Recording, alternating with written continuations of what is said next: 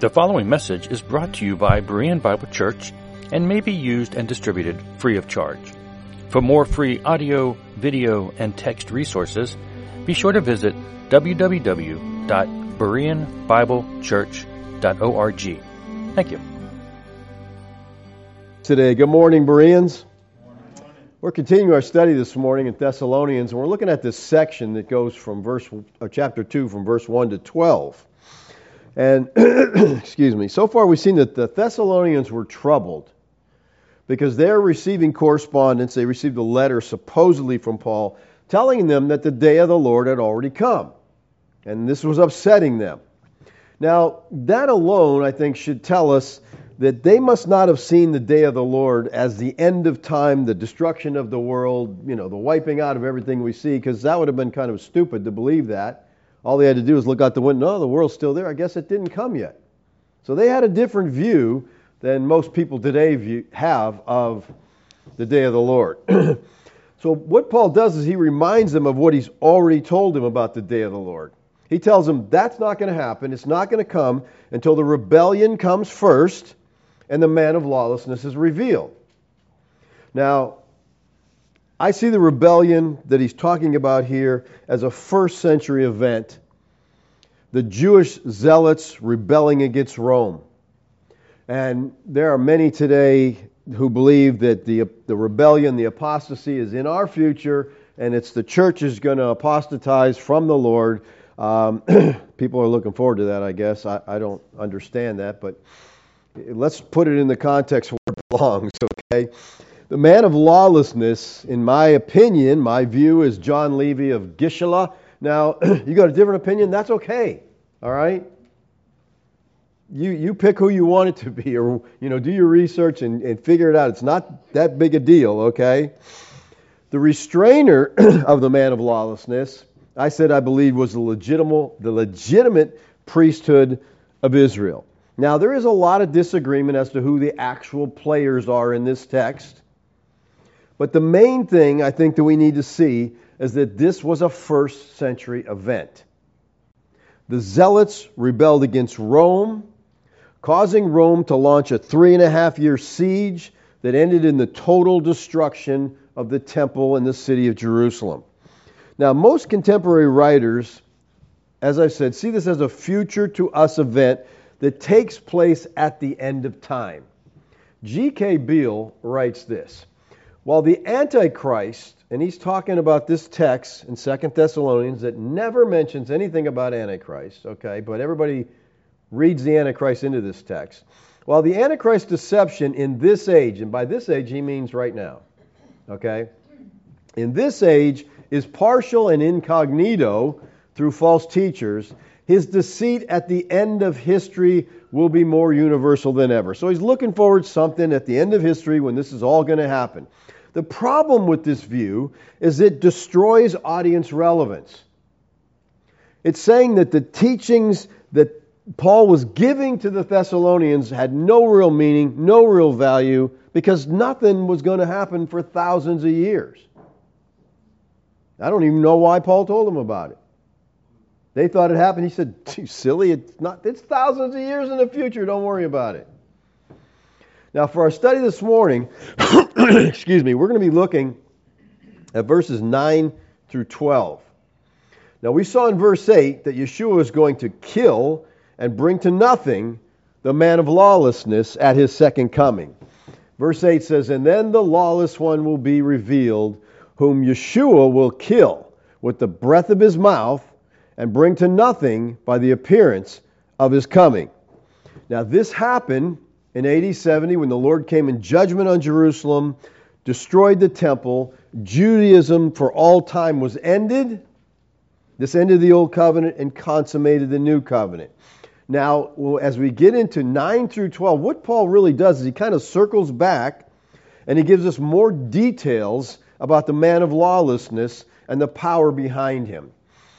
And verse 9 says, the coming of the lawless one is by the activity of Satan with all power, false signs, and wonders. Now, the word coming here is parousia. Now, the previous verse talked about Christ's parousia and what it would accomplish. And now he uses the exact same word, parousia, and he talks about the man of lawlessness is parousia and what that will accomplish. He tells us his coming is by the activity of Satan. And the word activity here is the Greek energeia, which Thayer says is a working, efficiency, and then Thayer says this: in the New Testament it is used only of superhuman power, whether of God or the devil. All right, now keep that in your mind. This word he's using here, energeia, is used of superhuman power, God or the devil. So this man of lawlessness is operating with superhuman power, which comes from Satan. Now we need to pause here for a minute and talk about Satan. Who or what is Satan? There are those within the preterist community that believe, I could say that about any doctrine, okay? Because preterism is like a big umbrella, and we got all kinds of beliefs under this umbrella that the Lord's returned, but we got all kinds of different ideas. Well, some of them, excuse me, they don't believe that Satan is a real spiritual being.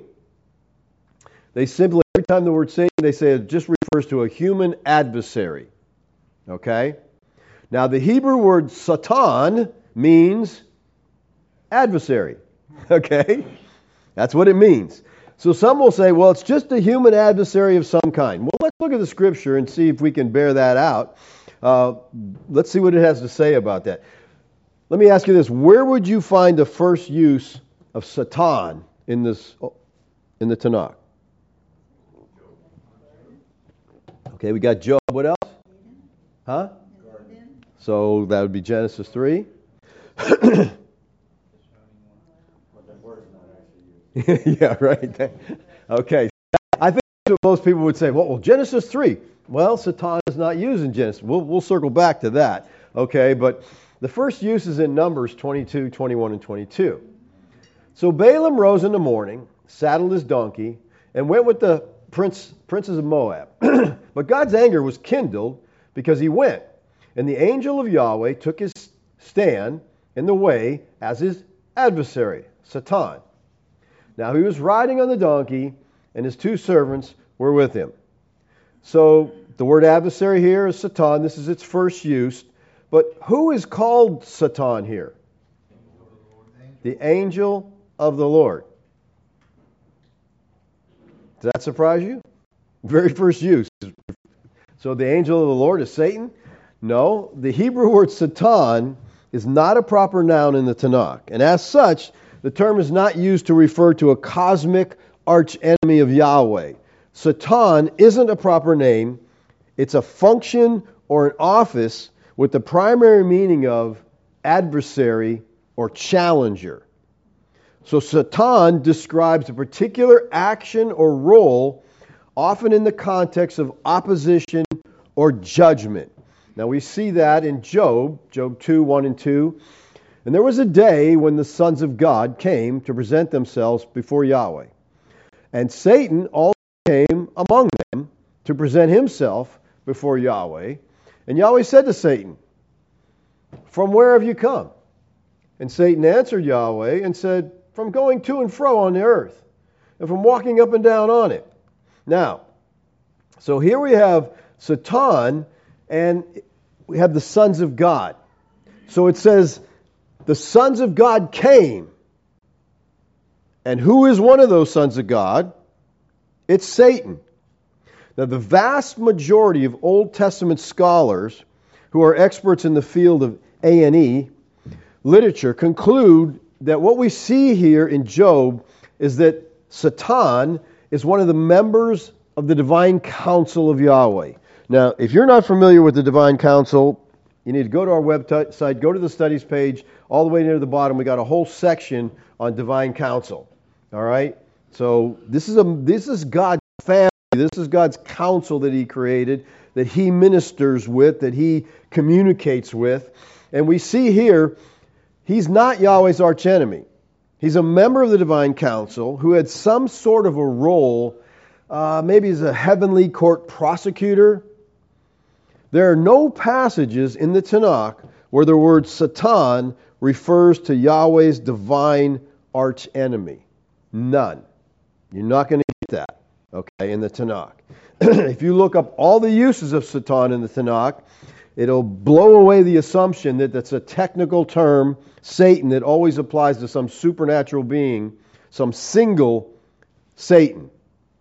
The term Satan is attached to several different beings. So the technical term Satan does not always apply to the same supernatural being, a single Satan, in the Tanakh, nor does it refer to a cosmic archenemy of Yahweh. But when you come to the intertestamental literature, or the Second Temple literature, which are the books written by the Jews between Malachi and the time of Yeshua, this picture begins to change. In this literature, Satan begins to take on an evil persona. And we also see that there are many Satans. Now, this intertestamental literature, which would include the Apocrypha, the Dead Sea Scrolls, the Pseudepigrapha, it says considerably more about Satan than the Tanakh does. Ancient concepts of Satan and demons developed during this Second Temple period. Works from the period like First Enoch, Jubilees, the life of Adam and Eve, increasingly focus on the character of Satan as a celestial archenemy of God.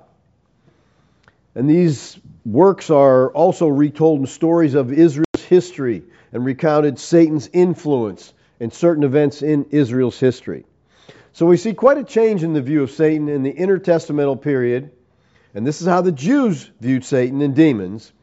And that brings us to what the New Testament had to say about Satan. So we go to Matthew 4:1. It says, Yeshua was led up by the Spirit into the wilderness to be tempted by the devil. So as soon as the New Testament starts, we see the devil and Satan as adversaries of Yeshua and God's people. Now, most of the New Testament references to demon possession will appear in the Gospels, and they really represent an outburst of satanic opposition to Yahweh's work in Christ.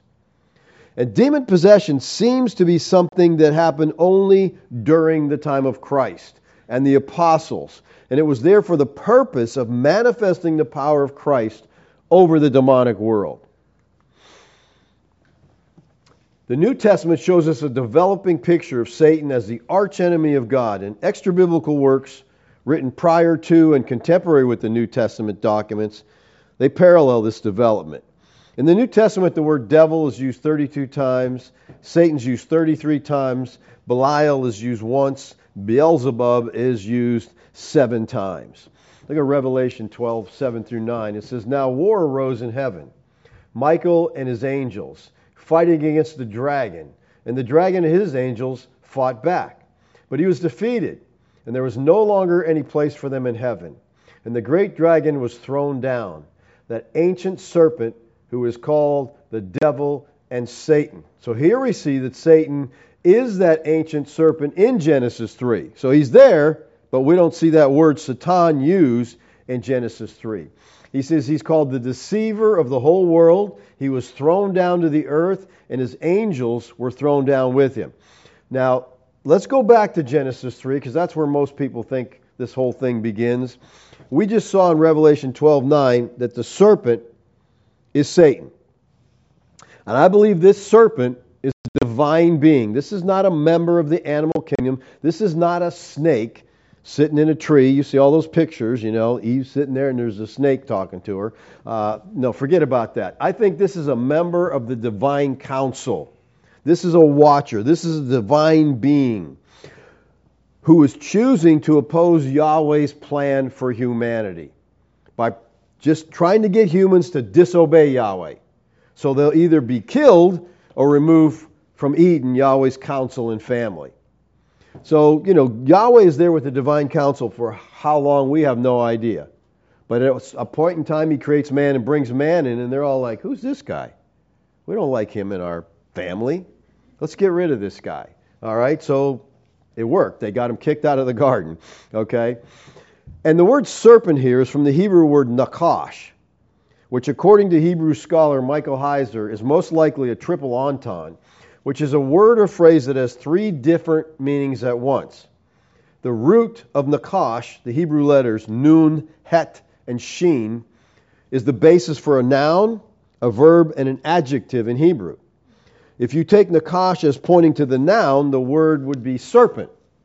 And that's a valid translation. That's how most people translate it. But you need to keep in mind that serpent's not a member of the animal kingdom. If you were to take it as a verb, it would mean deceiver or diviner. So Nakash could imply deceiver. Well, that option certainly fits the story. As an adjective, though, it means bronze or shining one. And in our text, it is Ha-Nakash, the shining one. And luminosity is a characteristic of a divine being. Right? You see this all the time. And they're glowing and their clothes were white. As you see this. That's luminosity. That's a divine being in the Hebrew Bible. And in the A&E text. Luminosity is not a characteristic of man or animals. This is a divine being who she's talking to. You got to wonder, is Eve going to talk and carry on a conversation with a snake? I just don't see it, okay? But she would talk to a divine being. I mean, they're there in the garden. This is something normal, all right? They lived in the garden with God. They were familiar with these divine beings. All right, back to our text in Revelation. It says, now war arose in heaven. So this war is taking place in heaven. In this text, Michael is depicted as warring on behalf of Israel and is called Israel's protector in Daniel 12:1. Michael is the patron angel of Israel. So Israel's protector here is fighting against Rome's prince, who is Satan. So it seems by this time, Satan has moved from adversary in the divine council to a spiritual power that was behind Rome. When God divided up the nations, He put a god over each one of them. All right? 70 nations, put 70 gods over them, and they ruled over these nations. So each one of these nations, they had kings doing things, but you had a power in heaven over these kings, controlling and carrying out what's going on. Now, most scholars of Revelation teach that the beast represents Rome, and the dragon that gives the power to the beast is Satan. So it seems as this watcher, now known as Satan, has turned against Yahweh and is ruling over Rome, and he's trying to destroy Yeshua and God's people. And Paul tells the Ephesians this. He says, we do not wrestle against flesh and blood, but against the rulers, against the authorities, against the cosmic powers over this present darkness, against the spiritual forces of evil in the heavenly places. Now, first of all, notice that he says this struggle is not against flesh and blood. And in the Greek, this is literally blood and flesh. Now, is Paul saying this is not a physical battle? Or is he saying it's not a philosophical one? See, that's the view that those who hold to Satan being a human adversary. This is just a philosophical battle. But if you look at the four other uses of this phrase, flesh and blood in the New Testament, it's always referring to humanity versus the spiritual. So in Ephesians 6, I see Paul saying their struggle is not with humanity. It's not with mere human power. So what is the struggle with? Well, first of all, he says it's against rulers and authorities. And both of these words, these titles, can be used of human beings, and they're also used of spiritual powers. So those first two don't help us a lot. But then he says this, against the cosmic powers. And cosmic powers here is the Greek word kosmokerator, which according to Strong's Concordance means a world ruler, an epithet of Satan. Thayer says it means Lord of the world, prince of this age, the devil and his demons. Now here's what's important. This is the only use in the New Testament, kosmokerator. It's the only place you'll find it in the New Testament. But it's used in the Testament of Solomon, a pseudepigraphal work, of spiritual beings. And if you look at your dictionary of deities and demons in the Bible, you all have that dictionary, right? You need it because you never, I'll tell you, you want to have some fun, just pick up the dictionary of deities and demons in the Bible and you'll be amazed what's in that Bible that you're not aware of, okay? Well, they say the kosmokerator means Lord of the world, world ruler. It occurs in pagan literature as the epithet for gods, rulers, and heavenly bodies. Now, we have to ask ourselves, okay, why would Paul use this word? that is used only here in the New Testament, but it's used in other literature for spiritual beings if he didn't try to tell us this was spiritual beings? It just doesn't make a lot of sense. Well, Paul goes on to say, against the spiritual forces of evil in the heavenly places. So again, he said these forces are spiritual, they're not human, they're in heavenly places, which denotes the spiritual realm, the place where Yahweh dwells. So those who hold to the view that Satan is not a real spiritual being, but instead is just merely referring to a personification of sinfulness in the human heart or to wicked human beings, they would say Satan is merely our own internal sinful human nature or inclination to sin. But how does that fit with the Lord? In Matthew 4:1, then Yeshua was led up by the Spirit into the wilderness to be tempted by the devil. So is Yeshua being tempted by his own sinful nature? Do this. Do this. No! He doesn't have a sinful nature. He is sinless, okay? So to go there is an attack on the deity of Christ. And hopefully you don't want to go there, all right? Well, these folks would say that Christ's adversaries were the Jews. All right, they're not, Christ's adversaries, not some spiritual being, it's just the Jews. Well, could Satan here represent the Jews? Look at Matthew 4:8-10. Again, the devil took him to a very high mountain and showed him all the kingdoms of the world and their glory. How are the Jews doing that? And he said to him, all these I will give you. How are the Jews doing that? If you will fall down and worship me. Then Yeshua said to him, begone, Satan, for it is written, you shall worship the Lord your God, and him only shall you serve. Now we have to ask, would the Jews ask Christ to worship them? No. So is Christ carrying on a conversation here with himself? You know, throughout the context, the tempter or the devil is given personal attributes and clearly distinguished from Yeshua as being another person. And nowhere in this context do we get the idea that the devil is merely referring to a sinful human nature of Christ. You know, it's kind of ridiculous to think that a sinful nature within Christ would demand Christ worship Christ, and if he did, Christ would give Christ the nations. Satan was ruling the nations, and sinful human beings could not make this offer to Christ. So those who deny the existence of Satan or demons, they want to make everything the result of natural occurrences. Mark 6:13 says, and they cast out many demons and anointed many with oil who were sick, and they healed them. So here we see a contrast between demons and sickness. They're not casting out mental illness. And I think this view of Satan being just a human being, I just think it's very unbiblical. All right? I don't think this is what the Bible teaches. And I think that modern science has caused many believers to question or downright deny the spiritual. I mean, to those in the ancient Near East, everything was spiritual. To us, nothing is. So if someone believes in God and angels, why is it hard to believe in devil and demons? I always ask people who believe this, well, Satan's just a human. Well, who's God? Is God real? Is there a supernatural being called God? Because they seem to want to limit the supernatural. And I really think that our text in Thessalonians further refutes this view of Satan as being a human adversary, because it says, again, first of all, they use this word activity here, which is energeia. And again, it means working, it means operation, action.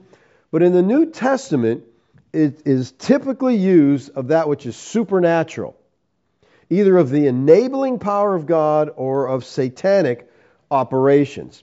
Well, then in our text, he says, with all power and false signs and wonders. Now, these are some special terms here, okay? Power here is the Greek word dunamis. That's where we get our word dynamite. It means power, it means might, strength, force. It's often translated miracle. It speaks of inherent ability that carries the potential to perform or accomplish a task. Signs is from the Greek word semeion, and it focuses on the deeper meaning of the miracle. Why was that miracle given? What's that power for? It points to something. A sign is a miracle that conveys a truth. And then he uses the word wonders here, which is from the Greek word teros. And it underscores the effect of those who are witnesses. The people who are seeing it, it's like wow, that's amazing. Now here's what's important here. These are the exact same terms that are used to describe the work of Christ. Okay? The exact same terms. If we look at Acts 2:22, men of Israel, hear these words. Yeshua of Nazareth, a man attested to you by God. So God is demonstrating that this is the Christ.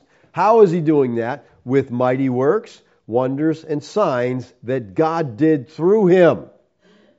So these are supernatural acts of God. They're there to demonstrate who Christ is.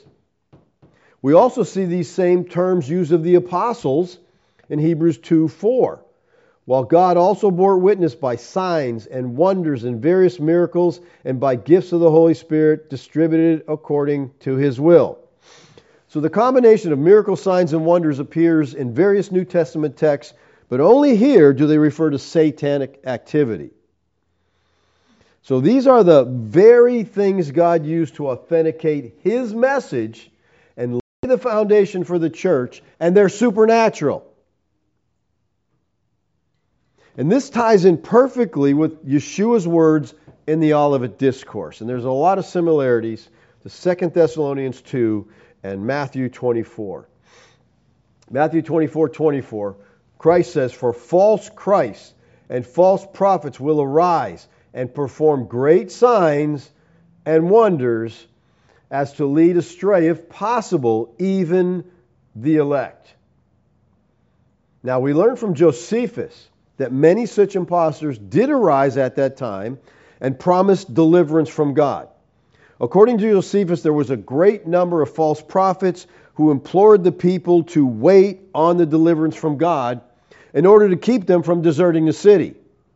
So they're using these false prophets, just as the Lord said. So the combination of these terms are used to point to a supernatural component, one with very definite and important religious implications, especially since the performance of such miracles implies divine power. Now, in the life of the Lord and in the early church, these same things were used to authenticate the message and the messenger. And now Paul calls these false signs and wonders. False here is shudos. It means a falsehood, a lie. It may refer just to the signs, but it's probably used of all three of the nouns, power, signs, and wonders. It shows the effect of miracles, not the nature of them. They're real miracles that are designed to deceive. So shudos is a word Yeshua used of Satan in John 8:44. It's false. It's false stuff they're doing. So if Satan is a mere human, as these people say, how is he empowering the man of lawlessness with these supernatural abilities? How's he doing that? I just don't think that adds up. Look at verse 10.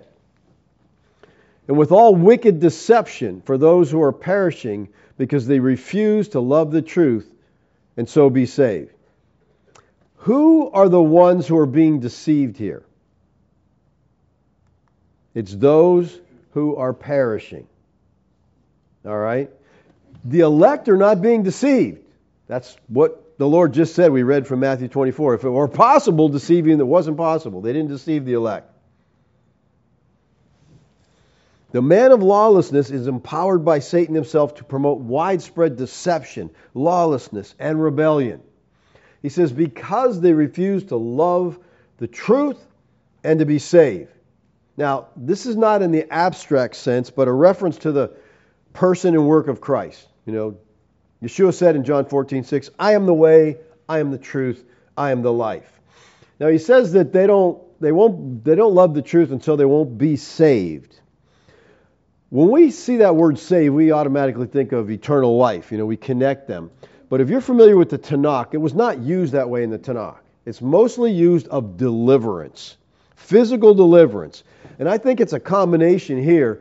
They won't believe God, so they're not going to be saved. They're not going to be saved from the destruction of Jerusalem.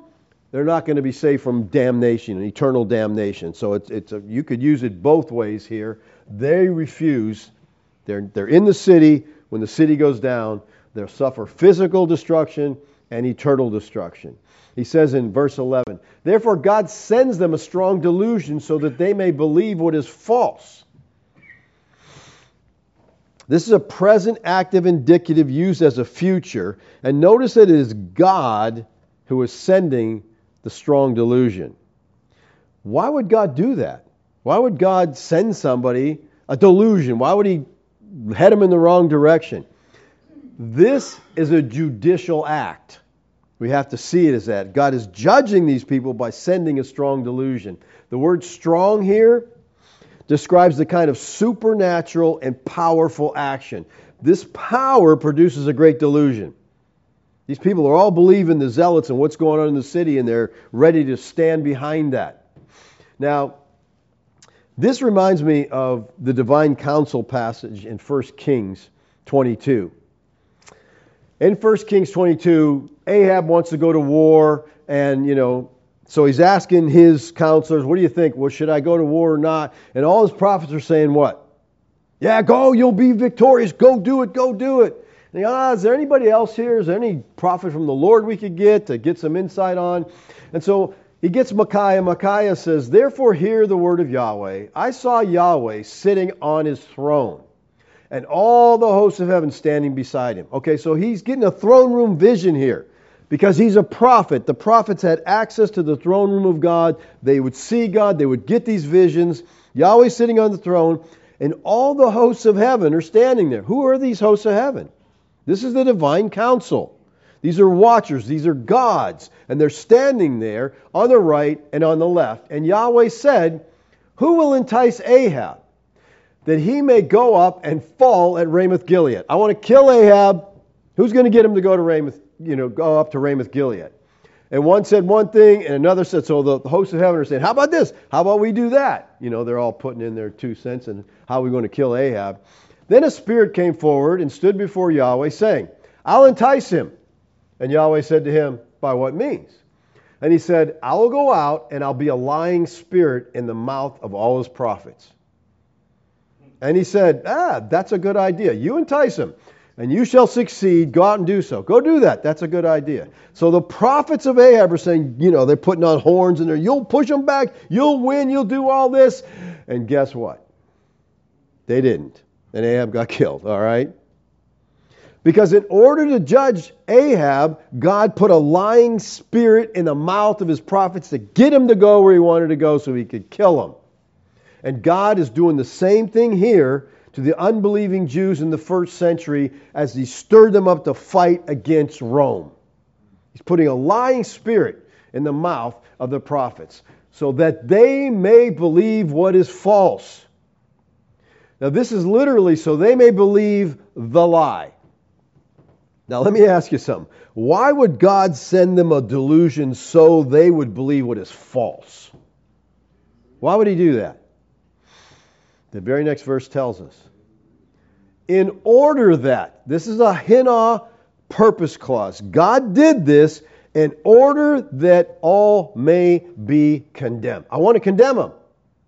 I want to destroy them. So I'll put this lying spirit. They'll tell them everything's good. This is the way it's supposed to go. We're going to beat Rome. We're going to overcome Rome. We're going to get ourselves set free. And it didn't happen.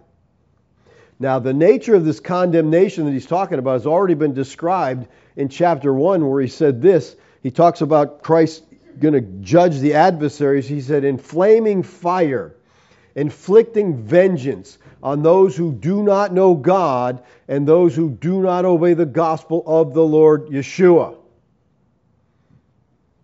So God is using the man of lawlessness who is empowered supernaturally by Satan as a means of judgment.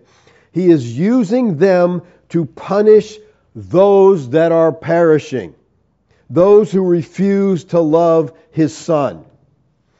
Now let me ask you something, believers, and I want you to really, please hang with me and think through this. Why were they condemned? Why did God condemn them? Well, the text says, Because they didn't believe the truth.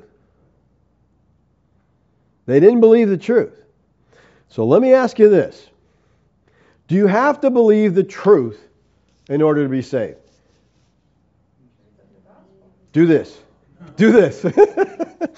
Do you have to believe the truth in order to be saved? Yes, you do. I mean, if this is not a theme of the New Testament, I don't know what is. Notice what John wrote. John Eleazar, a.k.a. Lazarus, in John 20, 30 and 31. Now, Yeshua did many other signs. He went through the gospel, taught all the signs that the Lord did.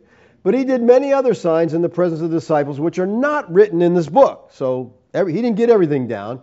But he said, these are written so that you may believe. The signs I've given you, I put these signs in here for the purpose of you believing. Believing what? That Yeshua is the Christ, the Son of God. And that by believing, you may have life in His name. So what does John say that we need to do to receive eternal life? We have to believe. And that by believing, in the Greek this is kai hina pistuo, which is a hina purpose clause, in order that by believing you may have life. The goal of Lazarus writing these truths about Yeshua is so that we may personally hear the gospel and believe it unto eternal life. If we miss that, we miss everything. We have to believe the gospel. Why am I stressing this? I'm stressing the necessity of faith because there are others, again, under the umbrella of preterism, who say you don't have to believe the gospel. You don't need faith.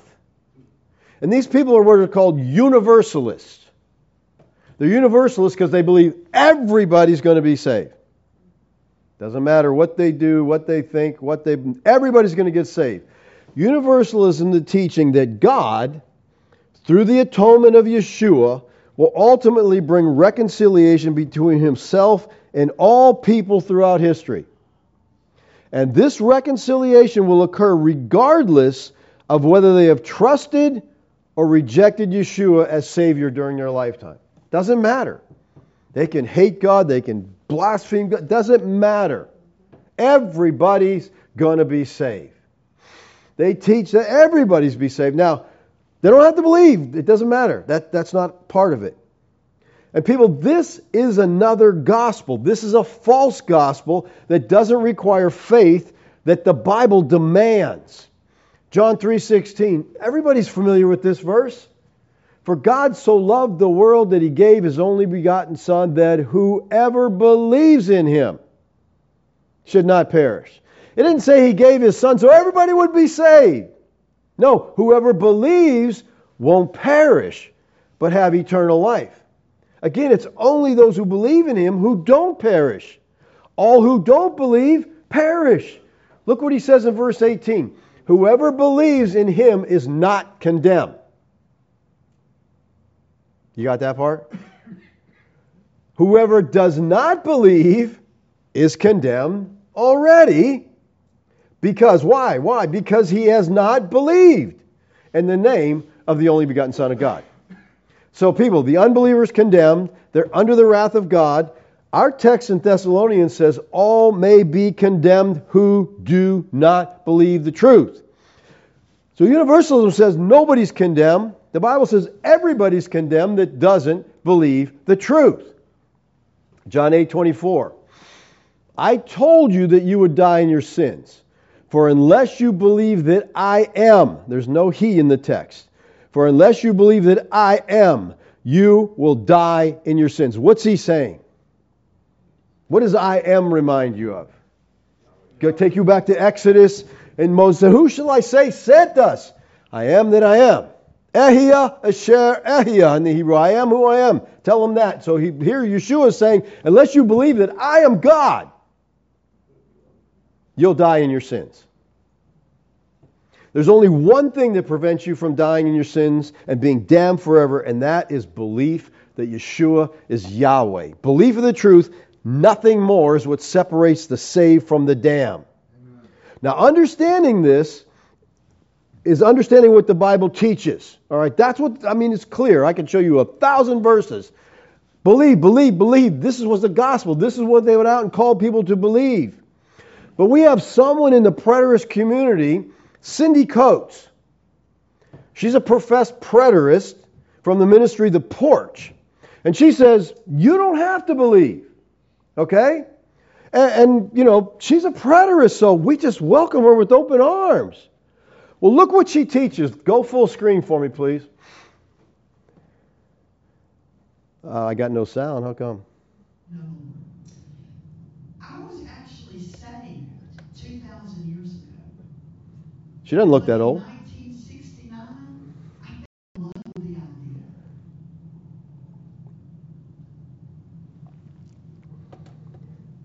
I was saved 2,000 years ago. The whole world was saved 2,000 years ago. They were all saved. That's the good news. The good news is, guess what? You've already been reconciled to the Father. So she's saying she was born saved. Okay? But the Bible teaches that we are all born in sin, separated from a holy God. How could she be saved 2,000 years ago when you cannot be saved until you believe. Okay? Look at Ephesians 2, 8 and 9. For by grace you have been saved through faith. That not of your own doing. It's a gift of God, not as a result of works, so that no one can boast. So Paul's saying here we're saved by grace through faith. Now when he says through faith, he's talking about the instrumentality of salvation. The biblical ordo salutis. Are you familiar with that term? The order of salvation. This is the biblical order. We don't always see things this way because we don't know all what God's doing, but okay, God works in our lives. God brings us who are dead to life. He gives us life. He gives us faith, and we trust Him, then we're saved. That's the ordo salutis. Belief, faith is our response. But that response is something created in us by God. But how do you know a person's saved? Because they believe the gospel. That's how we know they're a Christian.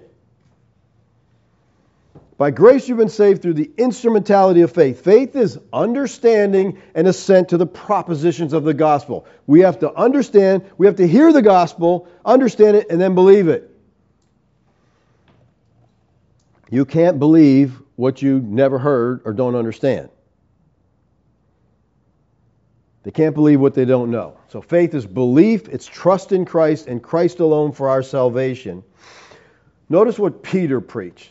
Peter says, in Him all the prophets bear witness, that everyone who believes in Him receives forgiveness of sins. So who receives forgiveness of sins? All who believe. The whole world is not saved, people. The whole world is not going to be saved. Cindy goes on to say this. So what you do is you awaken people to righteousness. That's really soul winning. True soul winning, winning over the mind, will, and the emotions. Because Jesus already reconciled the world to Himself.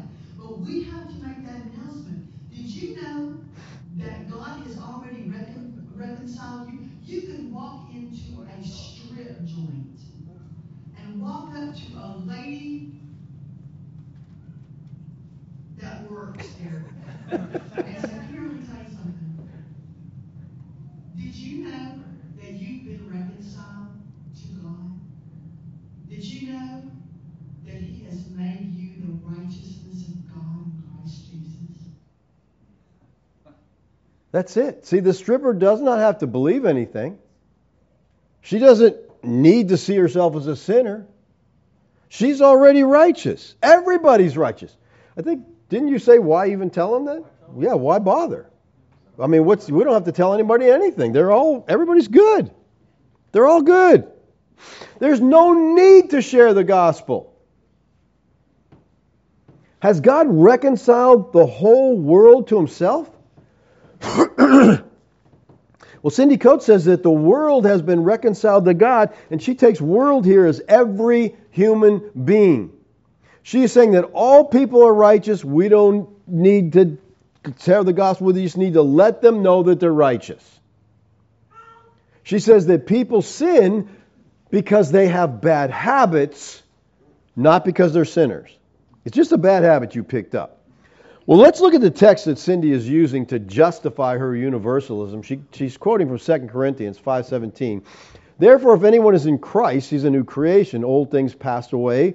Behold, the new has come. Who is the new creation? It is those in Christ. It is not everyone. In Christ is one of Paul's favorite metaphors to describe the Christian. Those who believe are in Christ. That is our position.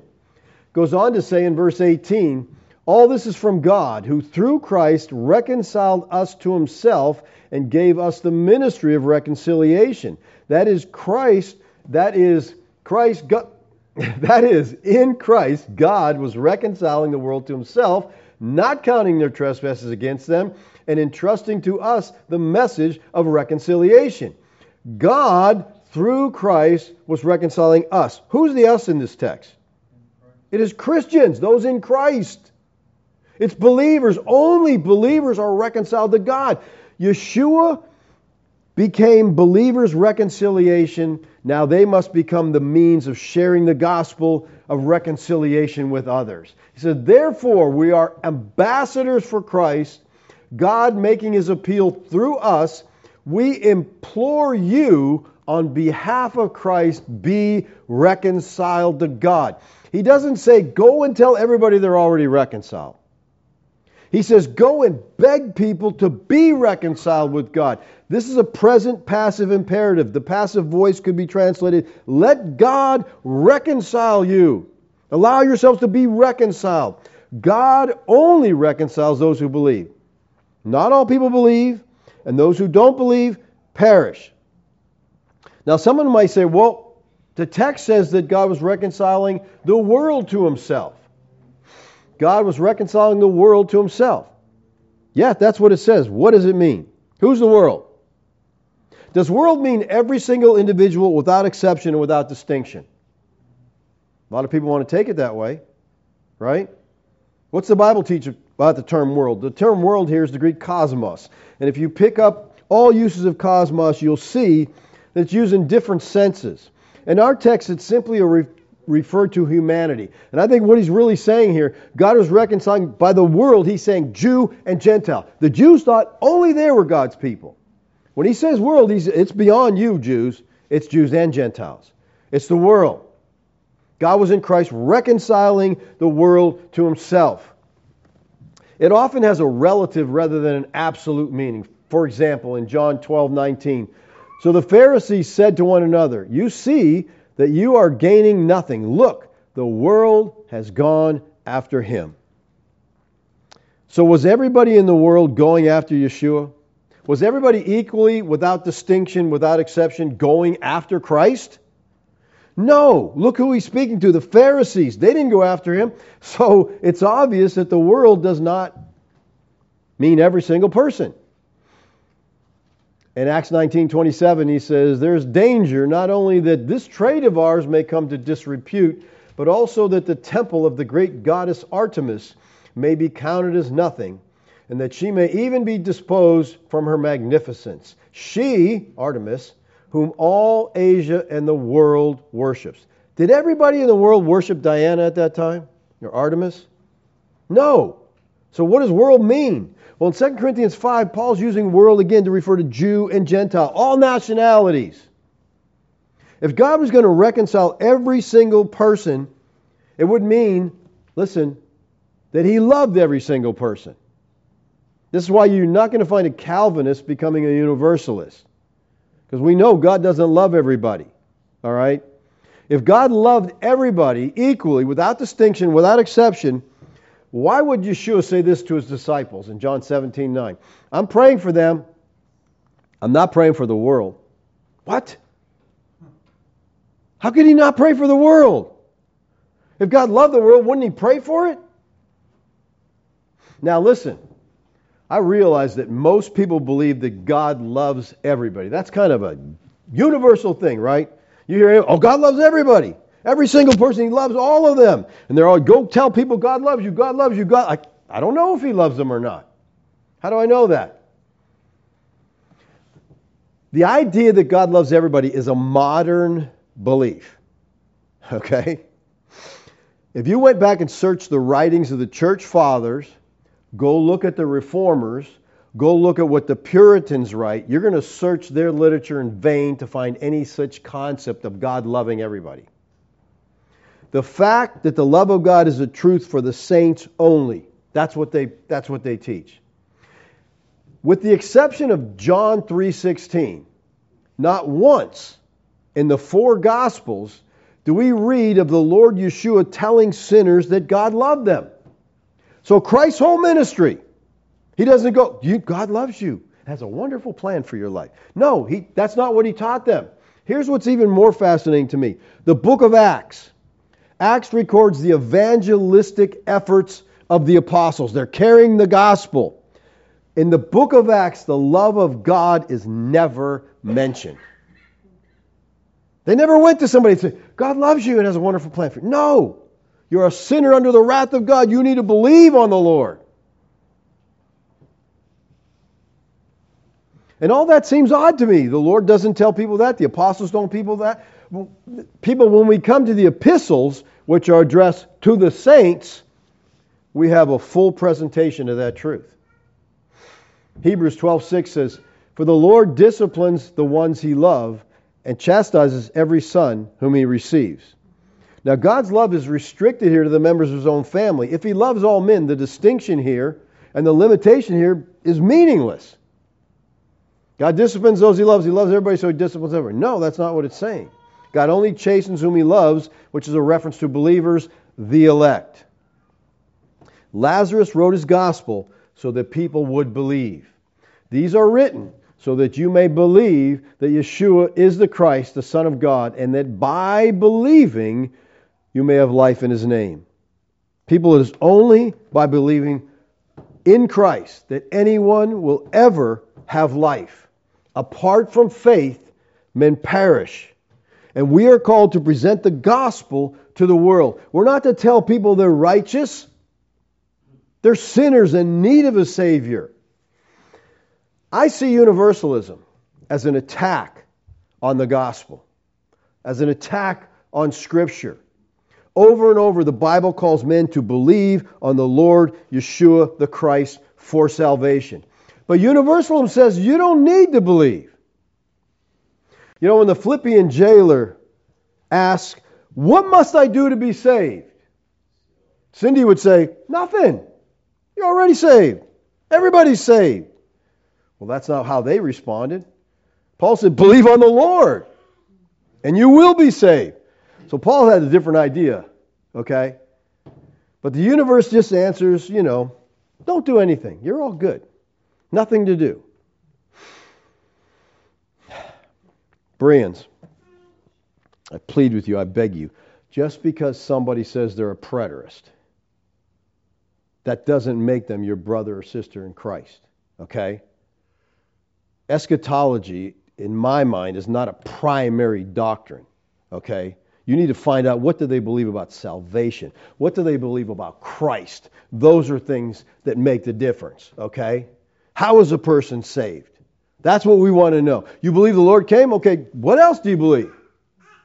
We don't care about it. It's like we don't care about what else they believe. As long as they're preterists, hey, there's not many of us, so we'll just welcome you right in the club.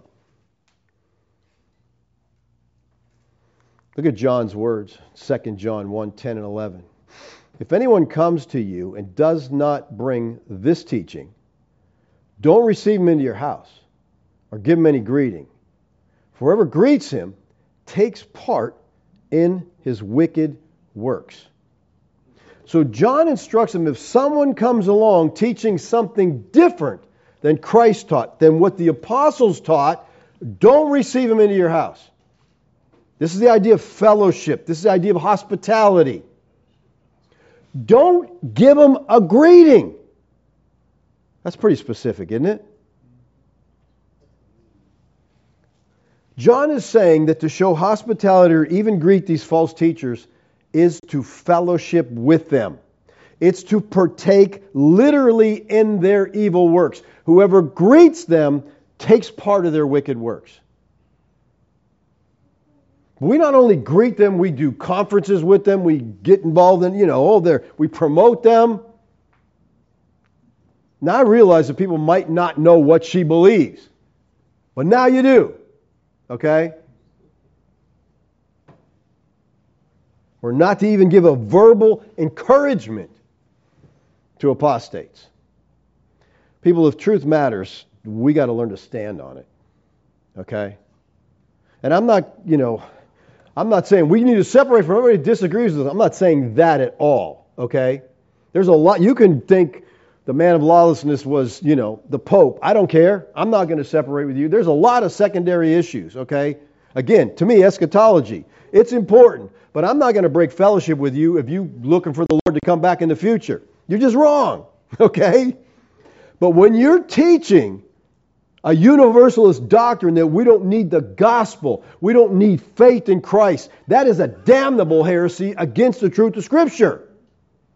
And it's time that Christians wake up and say, we can't partake with these people.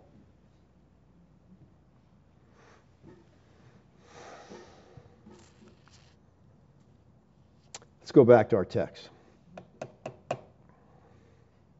I'm glad I don't have a blood pressure cuff right now. I think things are a little high, okay? Yahweh, the lawless one, is by the activity of Satan with all powers. And this man of lawlessness was being empowered by Satan to bring judgment on the first century Christ-rejecting Jews. This rebellion was the reason that Rome destroyed Jerusalem in AD 70. Christ came in the clouds like he said he would. That's a reference to a judgment coming on disobedient Israel.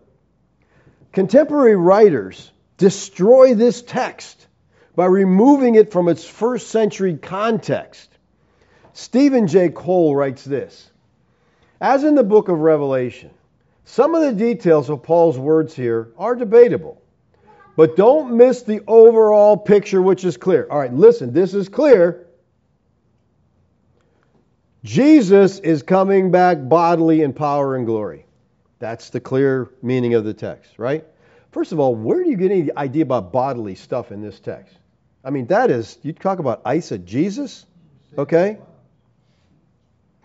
Listen, if the message to the Thessalonians that Paul was giving them was Jesus is coming back bodily in power and glory, and when he does, he's going to win big time, but it's not yet because we're still looking for it.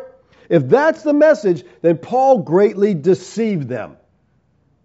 It's been over 2,000 years and the church is still waiting. The real message in this text is that God is sovereign over all events in time. He's in control of the whole process. You know, this whole thing of the destruction of Jerusalem, we just see it worked out perfectly. The zealots start, rearing up against Rome, and God keeps them under control for a while, then lets them go full blown, and Rome just comes in and squashes them, so he could carry out his sovereign will. And he wiped out whoever did not receive the love of the truth so as to be saved. He did this so he could bring judgment on them. God used the zealots to bring Rome against Jerusalem to fulfill the prophecy that he made in Matthew 24. Yeshua said this: Yeshua left the temple and he's going away when his disciples come to him and they point out the buildings of the temple. All right, get the focus. It's about the temple, right? He leaves the temple. They point out the buildings of the temple. He answered them, you see these? What are these? The buildings of the temple. Truly, I say to you, talking to his disciples, there will not be left here one stone upon another that will not be thrown down. Guess what? It happened just like that. About 40 years later. And God used the zealots to cause the rebellion, to cause Rome to destroy Jerusalem, fulfilling this prophecy. And this all happened as Yeshua said it would in that generation. This text is not something we can throw off into the future, people, unless we want it to have no meaning at all. Okay? He's writing to the Thessalonians. What did they think? What did he mean to them? We have to see that, okay? Let's pray. Father, I thank you for your grace to us, Lord. I thank you for this text. Lord, it just seems so clear to me. You're addressing it to the Thessalonians. Lord, help us when we read our Bible to understand it's written to other people.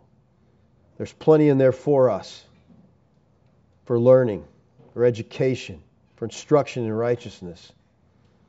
But help us to put it in the context where it belongs, Lord, in the first century, and understand what you are saying to those people. We're not looking for a man of lawlessness. We're not looking for a future Antichrist. We're not looking for the church to revolt and turn all away from God. We're not looking for destruction. We're thankful, Lord, for what we have. We live in the kingdom of God. We're kings and priests unto you, royal citizens. Thank you, Father. Thank you for your grace to us. Amen. Comments? Questions? Yeah. Well, I get a little wound up about this because if the gospel's not important, we're all wasting our time, people. We're all wasting our time. And it just blows my mind that because someone says, I believe the Lord returned, oh, well, that's great, you're part of our family. Really? What else do they believe? If they believe you cannot be saved unless you're baptized by a Church of Christ minister, that's works. How do we join hands in fellowship with these people when they don't even believe the truth of the gospel? How do we do that? How did the first one ever get saved? How's what? How did the first Church of Christ ever get saved? Yeah, I'm not sure how. Somebody had to start. Well, somebody had to get appointed, I guess, to the. But I mean, it's sad, but that's the teaching. You can't just be baptized by any Joe Blow or any preacher. You got to be baptized by a Church of Christ minister. Right. You got to get wet to get saved.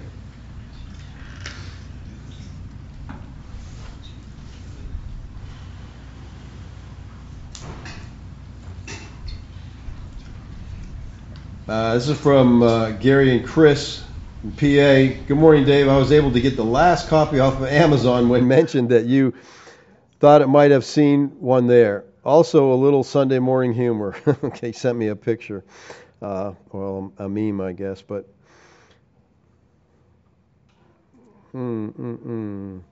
I get confused here make sure these are the same. Thank you, David. This is from Dana. He says, in the garden, Adam and Eve didn't realize, notice, or see their nakedness until after they'd eaten the forbidden fruit. Is it possible that was because they were illuminated beings prior to the fall with the radiance and glow that their physical body form? Perhaps in our original created form, we did have an illumination, much like the divine council. I don't know. I just think they were innocent, and that's not a big deal. They just didn't care. It wasn't an issue, and it didn't become an issue until their eyes were open.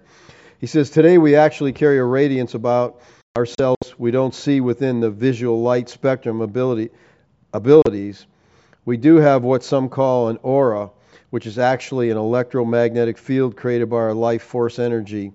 It can be seen by Clarion photography. Yeah, there's probably a lot to that. I don't understand, but I'll tell you this, when I'm in fellowship with another believer, you know it, okay? There's just a communication there that this is a brother or sister in Christ. How does Satan being defeated at the cross reconcile with this passage? Satan wasn't defeated at the cross. He wasn't.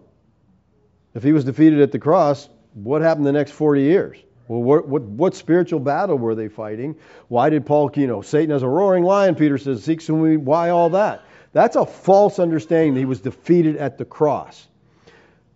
The cross and the second coming are what's called the Christ event. It's a 40-year second Exodus transition period. It began at the cross. Christ said it's finished because the price was paid.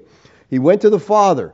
If you're familiar with the high priest terminology, he's our high priest. He goes into the Holy of Holies. Israel did not understand that they were saved or redeemed until the high priest came out of the Holy of Holies, realizing that God had accepted the sacrifice and they were saved. So our high priest comes out of the Holy of Holies at AD 70 at the end of the 40 years. That's when salvation was complete. And all through the Scripture we're told, you don't have salvation until the end of the age. Until that age ended and the new began, salvation, redemption was not completed. So there's no problem with that because he wasn't defeated at the cross. This is Norm. Genesis 3:1 says the serpent was more crafty than any other beast of the field. This comparison seems to imply the serpent was also a beast of the field. How do we square that with the idea of him being shining one or divine being? Yeah, that text does trip people up. It's just, I don't think it's making him a beast of the field because he's not. He's a divine being. He's more crafty than, that's all there was at that time. He's more crafty than any of these because he's not part of these. He's a divine being. And if you make him an animal, it just nothing makes sense in that text, okay? This is not some kind of animal. But that is difficult. I know that, that it sounds like, well, he's a beast of the field. Is all the talk of the Antichrist done out of lack of knowledge to mislead people from what they should be concentrating on? No, I don't think it's to mislead people. I really don't. I think they're just ignorant, okay? And Antichrist, again, is not a person. It's a spirit that John makes very clear. But they just think it's in our future. That's what everybody hears. Like I said, you don't even need to be a Christian. You're going to hear about this future coming and this future destruction and the planet being burned up and all this. That's just, people hear that. And I don't think they're trying to deceive people. Maybe some people selling books, because they keep being wrong and they keep writing a new book. And, I was wrong then, but he's coming again this week.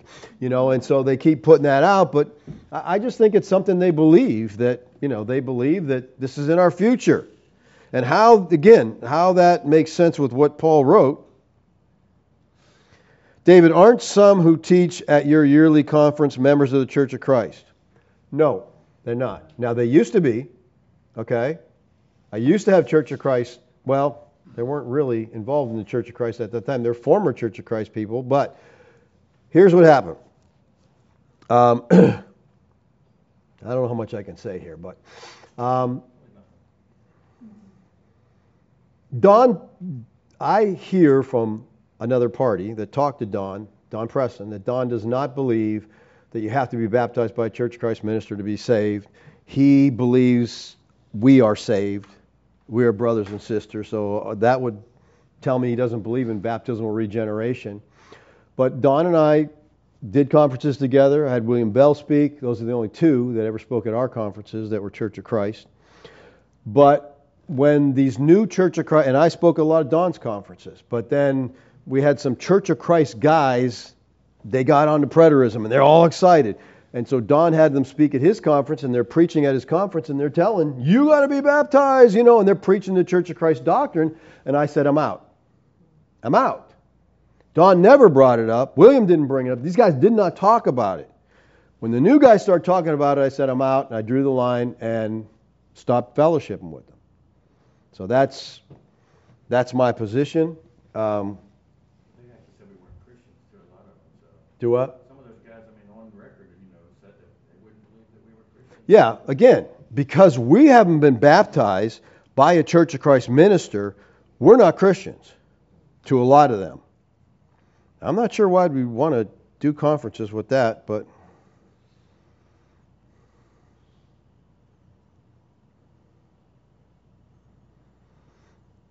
Wes, you're welcome for straightening out that book issue. Yeah, go order that book. It's a pretty good book. I think you'll enjoy it.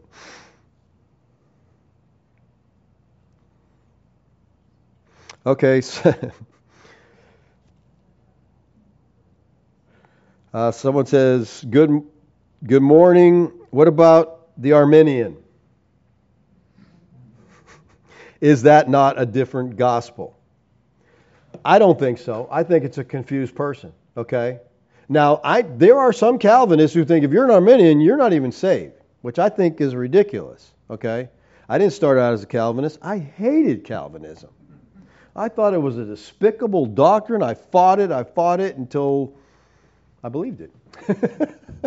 And why do you believe something you hate so bad? I just saw it as the truth of the Word of God. But I don't think someone who's an Arminian is not a Christian. Okay? Now, of course, I would ask them about the gospel, but they think you have to believe the gospel. They just don't understand. They got the Ordo Salutis backwards. They think, I believe God gave me life. When in fact, God gave them life, therefore they believe. So their order is wrong on the Ordo Salutis. I don't think that's an issue of, salvation or fellowship. And I know plenty of Arminians that love the Lord, okay? I just don't think that's an issue. I mean, when you start drawing the line of separation, make sure it's something that's really biblical and that's really important, okay?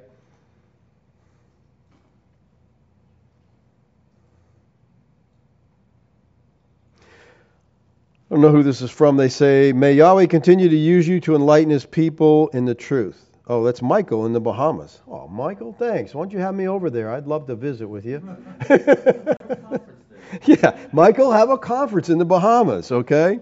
We'll be glad to come speak over there. This is Bob Cruikshank Jr. He said, to Norm's point, animal and demonic imagery were blended in those times. John Walton says, blurred. It was a common A&E way of describing things back then. All right. Thanks, Bob. Appreciate that. Did you get that, Norm? Bob, text that to Norm, too. Okay.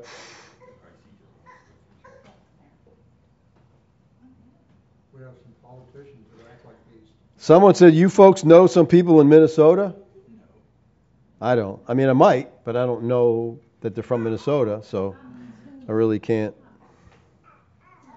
All right. Any other questions, comments? Gary? Just, you left out today, I think, somewhat important point, talking about the destruction of Jerusalem, where Christ says not one stone will remain on another. Well, why would you tear down the buildings? You defeated the city. Why are the buildings torn down? You left that out. I left it out? Yeah, I left a lot of things out because I only have so much time. When did that ever strike you? All right, people, I just, I don't mean to get so wound up, but I just think this is a very important issue. Very important. Because I think the more we join hands in fellowship with people who, attack the gospel, people who don't believe the gospel, the more we dilute the message of salvation. And before you know it, nothing matters, but as long as you believe the Lord came back, we're good. That's not right.